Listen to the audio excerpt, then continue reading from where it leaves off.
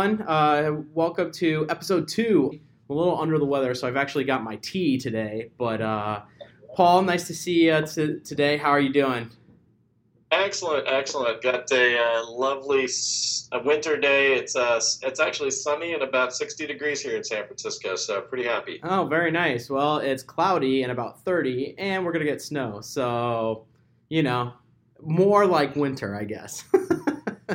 There you go. All right. So this week, our topic is CX strategy. But before we get into that, wanted to maybe kick off with a new segment, being the second episode that we have. We're going to call it CX in the News. So a lot of news going on these days.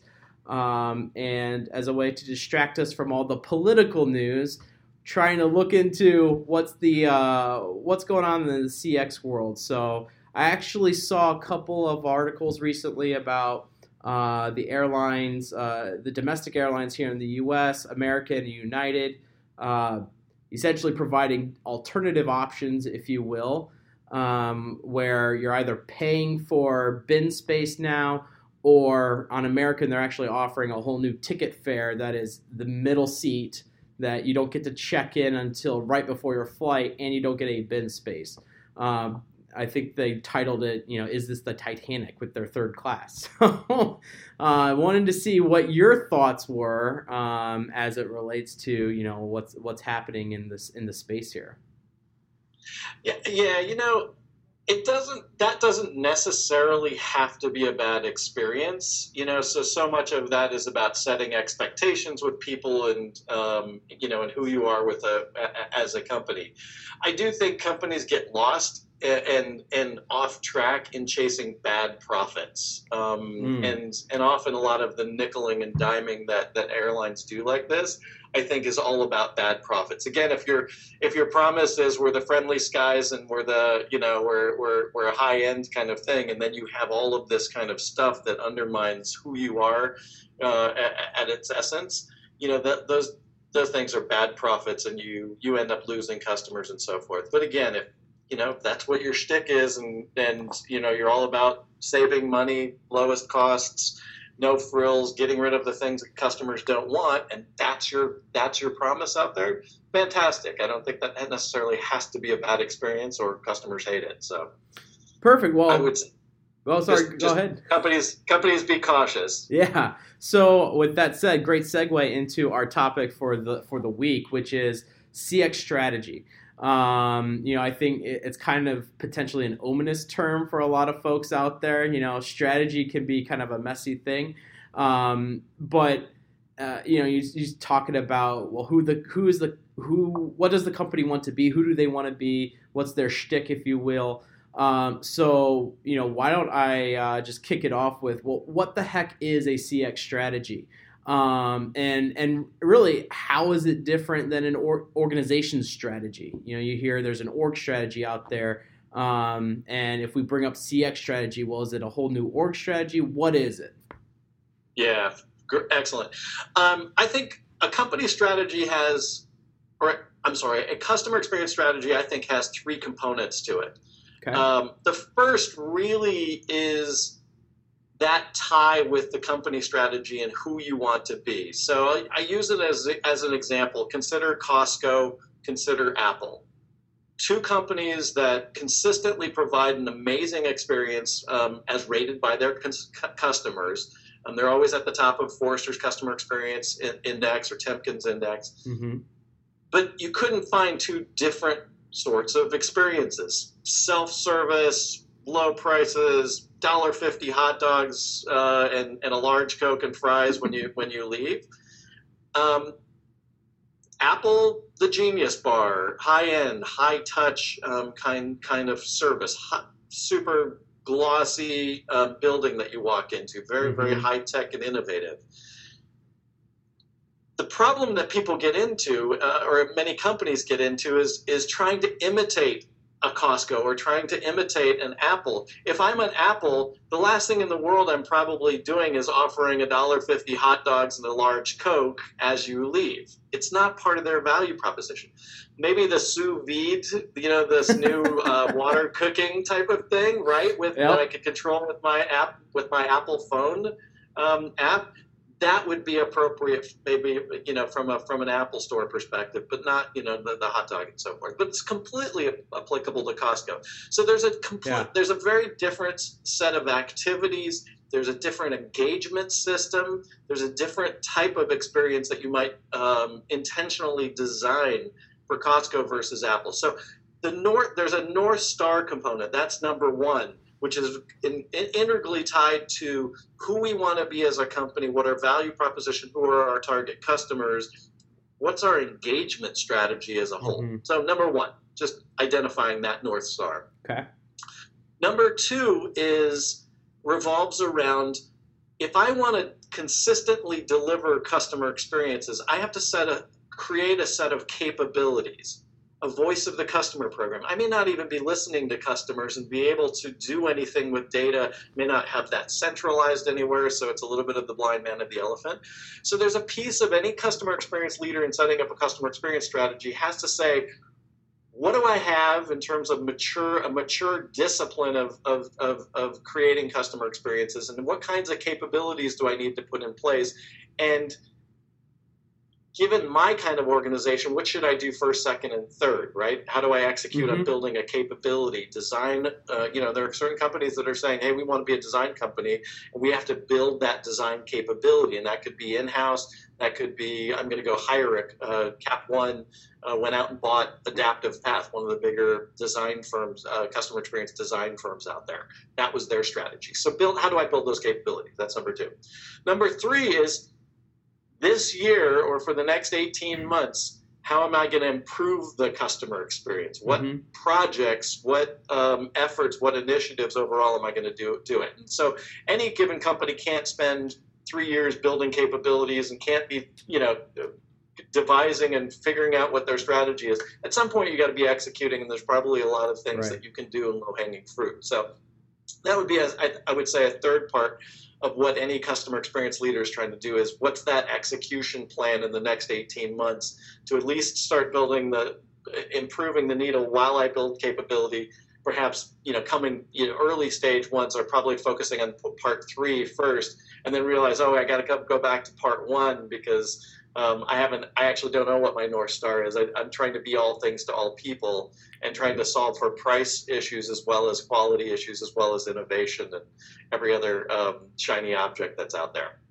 Got it. That's great information. So you started talking about the North Star. So maybe we can go a little bit deeper into, what are the components of a North Star? How do we help organizations define one? And really, what's the ultimate goal, or how do you use that going forward? Yeah, so a piece of defining that North Star is coming right back to the company and brand strategy. Is who are you as a company? And I find companies often lack even a coherent company strategy. They have a lot. They use segmentation as a way of serving all customers, but there's no clear prioritization. So I like to look in. Have you defined who your target customers and prioritize them, and not just segment them, but truly prioritize them? Unless you've got a different kind of brand strategy, right? There is. I typically use a Porter or Michael Tracy model for looking at kind of core company strategies. You're either competing on price, you're competing on product innovation, or you could be competing on intimacy within a segment.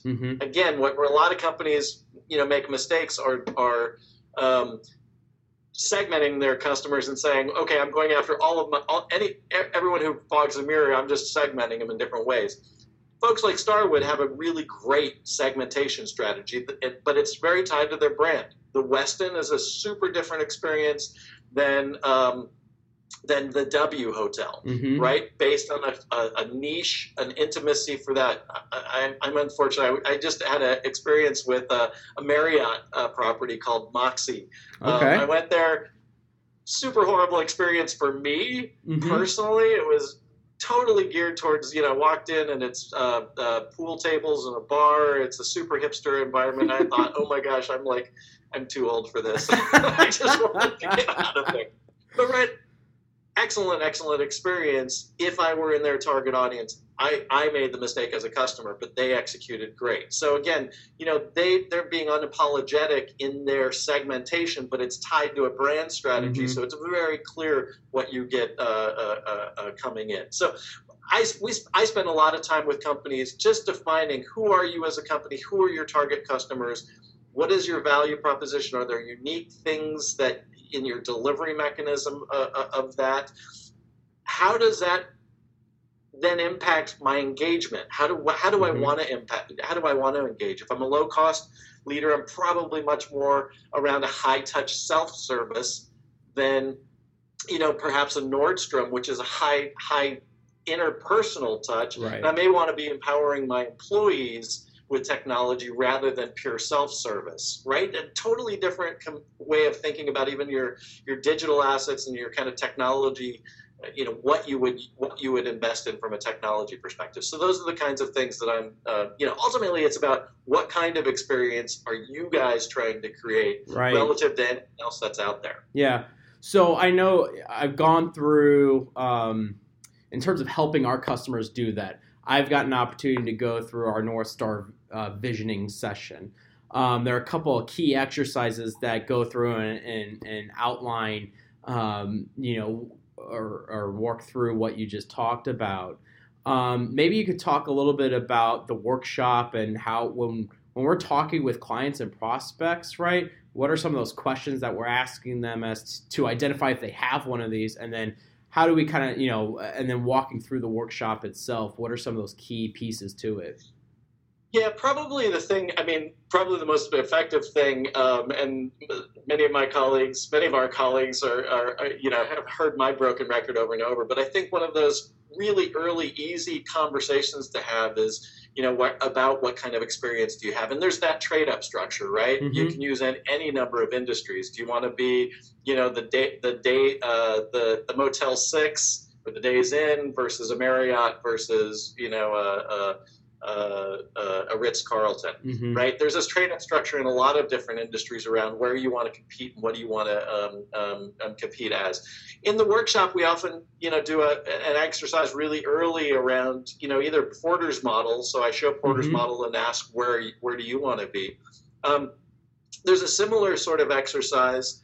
And by the way, that exercise is fantastic with a group of executives because they never agree on exactly where they want to be or where they are today versus where they want to go. It can raise a lot of rat holes because I guarantee you 90% of the companies that I work with can't answer that question very well. And that's problematic from a customer experience leader's perspective. Yeah. Company can't decide. You're going to be caught in the middle, so you need to put a stakeholder in terms of what you're going after. Another really great exercise that I use is a kind of a mashup. Companies do this all of the time. I was just working with the dental payer, and their old one was we wanted to be the Cadillac of dental insurance. Fantastic. Cadillac may be a little bit old, but maybe that's your target, right? But that notion of the mashup of who do you want to be that's respected out in the broader set of industries for your specific industry. And that could be really, really powerful as well, of saying, do I really want to be Amazon competes in a very, very different way than an Apple competes, right? For, you look at the Fire versus an iPad. Right. They are just different for a different kind of audience. So that can be a very effective exercise. We often use something called, and this evolved from Southwest Airlines. Used this as a tool. So it was a great tool. So a number of people are doing it. It's called It Feels, It Means. The It Feels piece is really walking in the customer's shoes and saying, look, in this world where social media, word of mouth is really important. What kind of experience do you want it to feel like from the customer's experience? What words would they say? What words would you love to hear them saying if they're giving an overview of your company on social media or in Facebook or in a review? If you could pick 2 or 3 words that would, you want them to say, what what would that ideally look like relative to your brand, your company, what you're trying to do.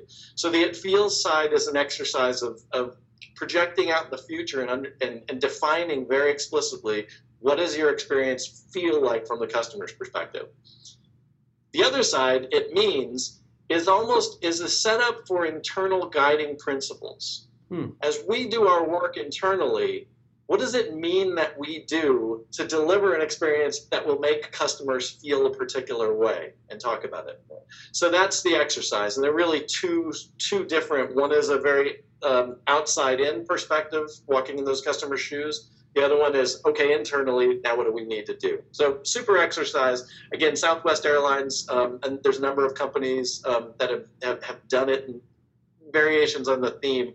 A lot of companies have guiding principles, but those are that's at least a starting point for setting up that kind of, here's what we want to be. Right. So you bring up the outside in versus the inside out perspective, and one thing I'm curious, and we actually had a prospect that was asking us this question, or at least in their mind, when they were talking about they needed to define a North Star or brand promise. But they essentially were asking us to survey customers, what should their brand promise be? And I kind of, went back with them and said, well, the whole point of the brand promise is really what you're putting out there, and you can't be everything to everyone. So yes, maybe validate it with them and it informs it, but it's not driving it. What do you think about that? I always go back and forth. It's a chicken and the egg, right? It's what do customers want? Being tapped into the marketplace and understanding what customers want and value is kind of the first part, right? Do I start with a hypothesis and go test it, or I'm listening and I'm testing stuff and I understand what I can be in a marketplace? So I think it's, in this world, or I should say, there's so much going on with agile and agile transformation. Part of that is completely tied to strategy. In the old world, I could have a strategy and it was a 5-year or a 10-year long kind of thing. Well, the marketplace changes so quickly. And so if I'm listening, that ought to give me signals for opportunity of how my strategy should shift.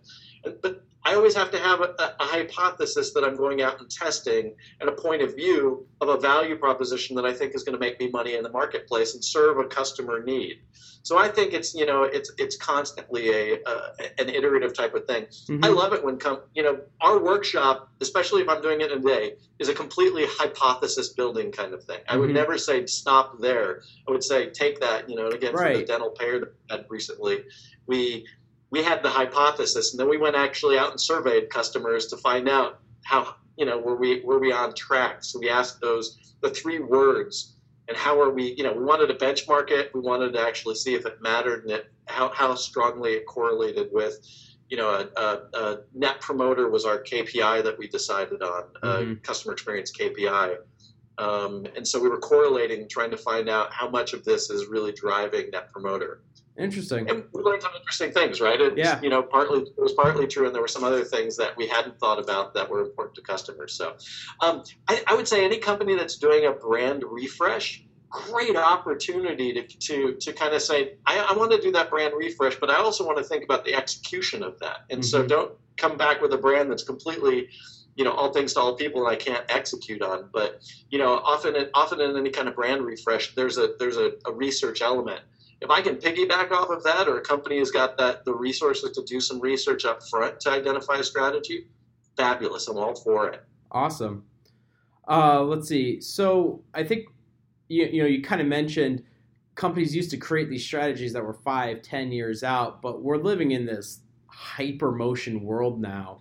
And when companies are coming to us and asking, hey, we want you to help us build a strategy, what's kind of the time frame that you're thinking these activities should take place in? Is it 5 years? Is it 3 years? Is it 18 months? What based on the way the world is going, what are you seeing? Yeah, I think companies by and large have it's fascinating.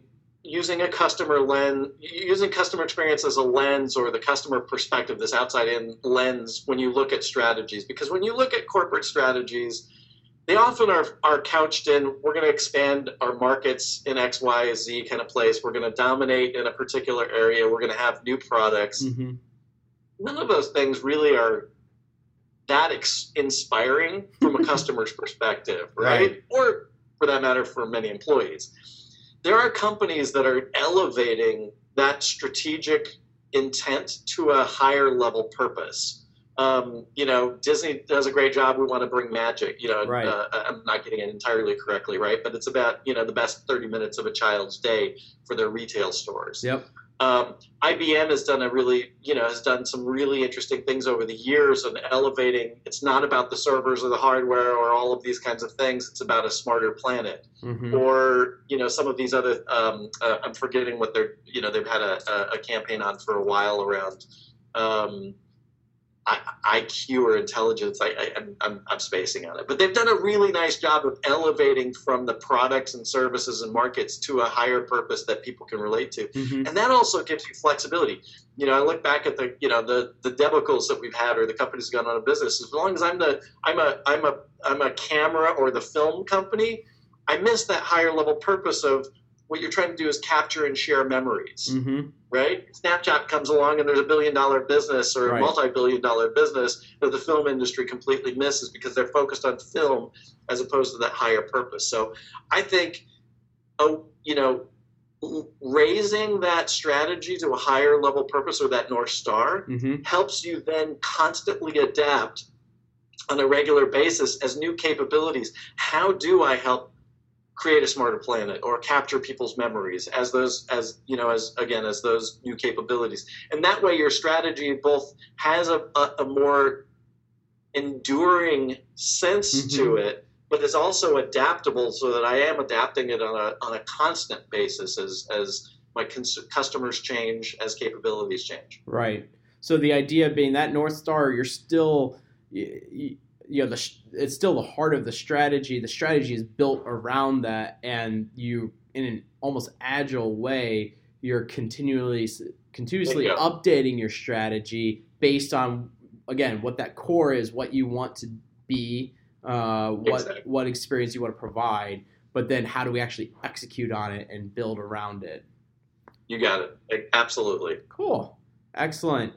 Well, I think this was a lot of great information about CX strategy overall. I guess the last question is, how does this tie back into our 2017 go-to-market messaging? I think specifically in our overarching messaging, which is helping clients adapt at the to keep up with the pace of change. How does us bringing a CX strategy to that organization help set up that organization for success? Yeah, so I think in a couple, we've got it. We're moving towards an issue-based consulting. As you said, some of this agile transformation and moving at the speed of startups, if you will, is important. Without having a North Star and a sense of that higher level purpose and who we are, you can move quickly to no end. I could be chasing all sorts of, shiny objects. There's 1,000 shiny objects, and I could be really, really quick about, putting AI or, these bots, using Alexa out there. Squirrel. Literally the question, right? The question becomes, to what end? What is valuable from my customer's perspective? Am I constantly testing and getting close to customers so that I understand it? So building some of that listening capability and moreover, the ability to actually, on a dime, develop something maybe in Alexa, but then test it with customers and see if they care. Mm-hmm. Most companies don't have that ability, so the idea of user testing or customer testing, is a months-long project while I recruit customers. Well, you can build that capability. Intuit has it, so you can request a follow me home, a field research, a product manager could put something in front of a customer, be connected with a customer in 2 days.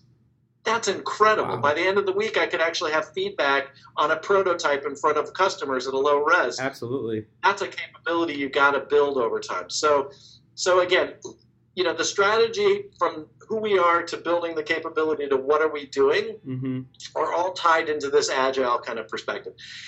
Having a North Star is all about employee engagement too. There's a changing workforce. How do I apply all of this stuff and really make sure my employees know what I'm up to, and how am I empowering them to actually deliver on the engagement strategy I've talked about? Am I communicating with them? Am I enabling them with the tools in the right way relative to the strategy? So I think that strategy will be a nice layer on all of the various different issues that we as we go through 2017 that we're trying to bring out to our client base. Awesome. That's great. I think I think you hit it on the head, and I think it's kind of that foundation to be able to move forward and really come back to as you're going through whatever it is that organizations are trying to execute on. So, great. Excellent. Well, Paul, appreciate the time catching up. This was a lot of great information, I think, for our teams. Cheers. And we'll catch up next week. I think we were going to dive a little bit more into what are some of those core CX competencies that you need to be able to build and mature upon to start executing on your strategies. So I think a lot of great stuff to come. So have a great rest of the day. And everyone, thank you for checking out our latest episode on CX strategy, and looking forward to bringing you some more CX greatness here next week. So we'll see you then. Take care. Have a good weekend. See you next week. See ya. Have a great weekend.